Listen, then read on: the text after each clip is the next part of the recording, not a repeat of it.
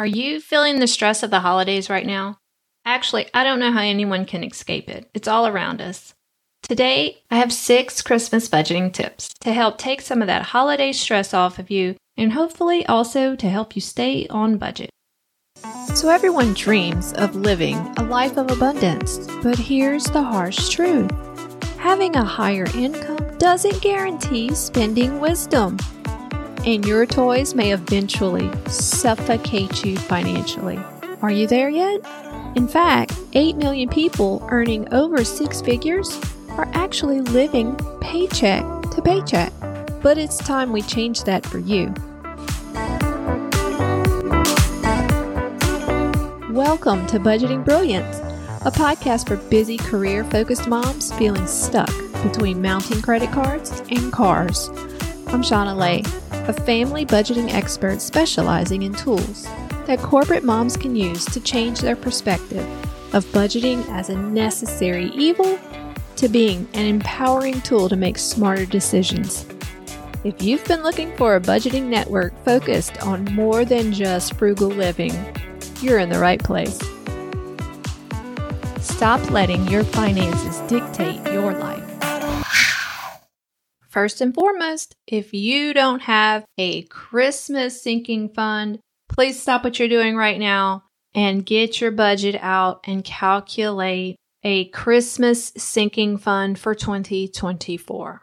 Now, an average amount that people are spending is about 1 to 2% of your annual income. So let's say if you make $100,000 a year, that's $1,000 for Christmas spending, or about $83 a month for that sinking fund. That seems about right for what our family tends to spend. I mean, sometimes it might be a little bit more from time to time, depending on different family events and things like that. But that's a good place to at least start because nothing dampens Christmas spirit like not having enough money to spend. I've been there because there was a time when all I could do was to set aside a few dollars a month in a Christmas account. But it was a start. Once we had kids and their expectations became higher, the amount definitely had to be increased.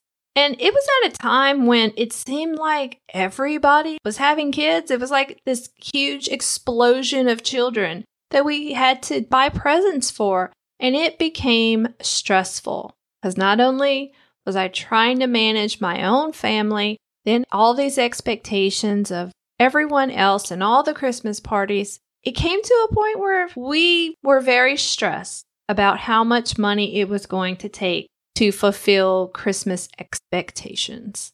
And then you start trying to scramble and see how much you can do for the least amount of money, which adds a whole nother level of stress because then you're trying to look through all the sales ads at all the different stores and then run around trying to find that one gift that may or may not be on the shelf any longer. So let's just be honest with ourselves. Come up with a budget, create a sinking fund, but you have to stick to it. So sticking to it is my next tip. Once you have that amount established, it's best to avoid credit cards at this time of year because it can just be a little too tempting to overcharge for an item that you wouldn't have done if you had that cash in your hand, right? Now, it does probably take a little bit more planning, maybe even some creativity to stick to a budget during this time of year, but it is possible. And you may have to make some adjustments to other parts of your budget to identify if you need to ratchet down on some of those things because you may probably overextend on an item here and there. But the key here is just don't overdo it. Now, along those lines of Christmas gift buying stress, let's have those tough conversations with family, friends, and coworkers and come up with alternative gift exchange ideas. If you really put your heads together, you can probably come up with a happy medium that everyone will enjoy. I know in our family, it came to a point where, as I mentioned, we had so many children. And having children and all the adults and all the expectations, we came to an agreement that, at least for a while before our kids became older, we decided to do children-only Christmas time. That's right. We only purchased presents for the kids. Now, I say that we did all collect money separately for the grandparents, but as far as a gift exchange goes, we only purchased gifts for the kids. You could also try to come up with different price limits for your gift exchanges that you do have. Consider $25 cap or a $50 cap. Depending on what your cap has been in previous years, consider changing it slightly. Instead of buying gifts for one another for your friends, if you have a big group, consider just getting together and doing something simple like a recipe exchange where everyone selects a dish and writes the recipes out on cards, and everyone gets together and eats and enjoys the meals that were brought and just spend the day together. You could also pitch in and buy one larger gift. Like I had mentioned, all of the kids for my husband's side of the family, we all pitch in and buy the grandparents a large gift. Now, we could buy, that could end up being one gift for the two grandparents or one gift for each grandparent. It all depends on your family. Now, this goes for parents, grandparents, bosses, things like that, where it makes sense that multiple people could pitch in together to buy that gift. And I don't know, maybe it's just me. Maybe I'm just getting cranky with age. But I tend not to like gift exchanges. It's one of those things that I don't think that's a wise use of anyone's money to buy gifts that no one wants or to receive gifts that you don't plan on keeping. Okay, so I'm going to give you permission to opt out of a gift exchange because you don't have to participate if you don't want to. Trust me, I do it every so often. It's okay to be on the sidelines, taking the pictures, cheering everyone on, being in the laughter in the moment. But I get it. Some people feel that you just need to participate, and that's okay too. You do you. Another idea that you may want to consider is instead of a gift exchange, what if everyone came together and volunteered at an organization to give back to the community? It can be a very rewarding experience for everyone and a feel-good moment that will last for ages. Okay, so moving on to the next tip, how about finding ways to save money on the gifts that you are buying? So if you're buying gifts online, always go to topcashback.com or Rakuten before placing that order. You'll probably find that between these two websites, they have cashback offers for the websites that you're shopping. You may be able to get anywhere from 3 to 10% cash back, and sometimes it's even higher during the holidays because they really want to entice you to shop from their websites. I started using Top Cashback back in 2015, and since then it says that I've received over $1,100 in cash back, and that's in cash because I opt for cash instead of the gift cards or credit to different stores, which you could do as well. But I just find it more convenient to put that money back into my bank account. And that averages out to about $135 a year, which isn't bad because these were places that I was shopping at anyway. So why not just take a few minutes to go and look and see if there is a cashback offer? Over the past few years, I've actually become more strategic on how I use Top Cashback. Let's say you're planning a vacation for 5 days somewhere.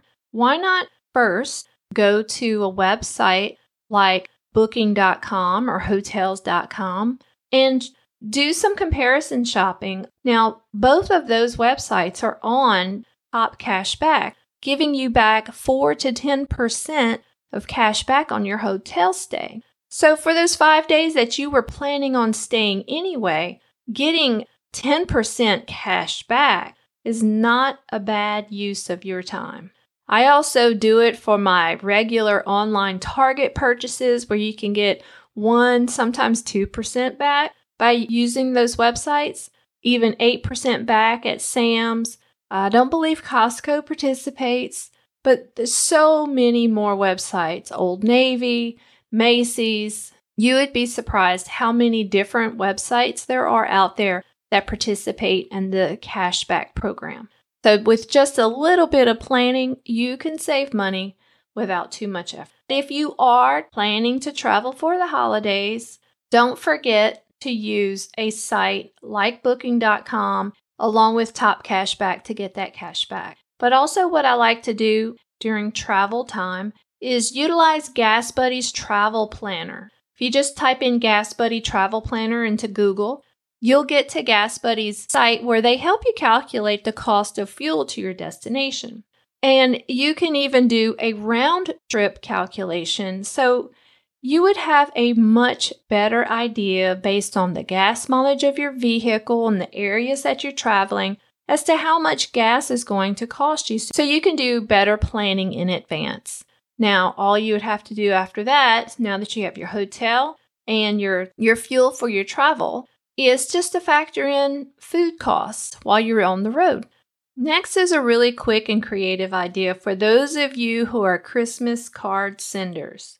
Instead of mailing Christmas cards, which are great, I mean, don't get me wrong, I am someone that likes a well thought out handwritten thank you card. But you can also email those Christmas cards. And if you use something like Canva.com, you can even insert a video. It could be a video that you took of the family saying Happy Holidays, Merry Christmas to everyone. It's one of those things that it just kind of reminds me of Harry Potter, where they had those pictures where people would move in the photo. So that's what video Christmas cards kind of remind me of. Now, creating these in Canva are free, although there are paid options in Canva, but you don't really need to do that for simple Christmas cards. And there's so many templates out there, it just makes it super easy to create. So if you didn't think you had time to get those Christmas cards out there, so if you didn't think you had time to send Christmas cards this year, log on to Canva and create a quick and quirky virtual video Christmas card today. Now, this last tip may seem odd. It may actually kind of sting a little, depending on who you are. But once you buy all of your gifts, log into your emails and your text messages and unsubscribe to all businesses. Ideally, you want to pause going to social media networks as well, because they are targeting you with ads that continuously bombard you and entice you into continuing to spend money. I do this actually periodically just to reduce the overload of what's coming into my inbox. But for some of you, this may be an uncomfortable step because you might start having FOMO, fear of missing out.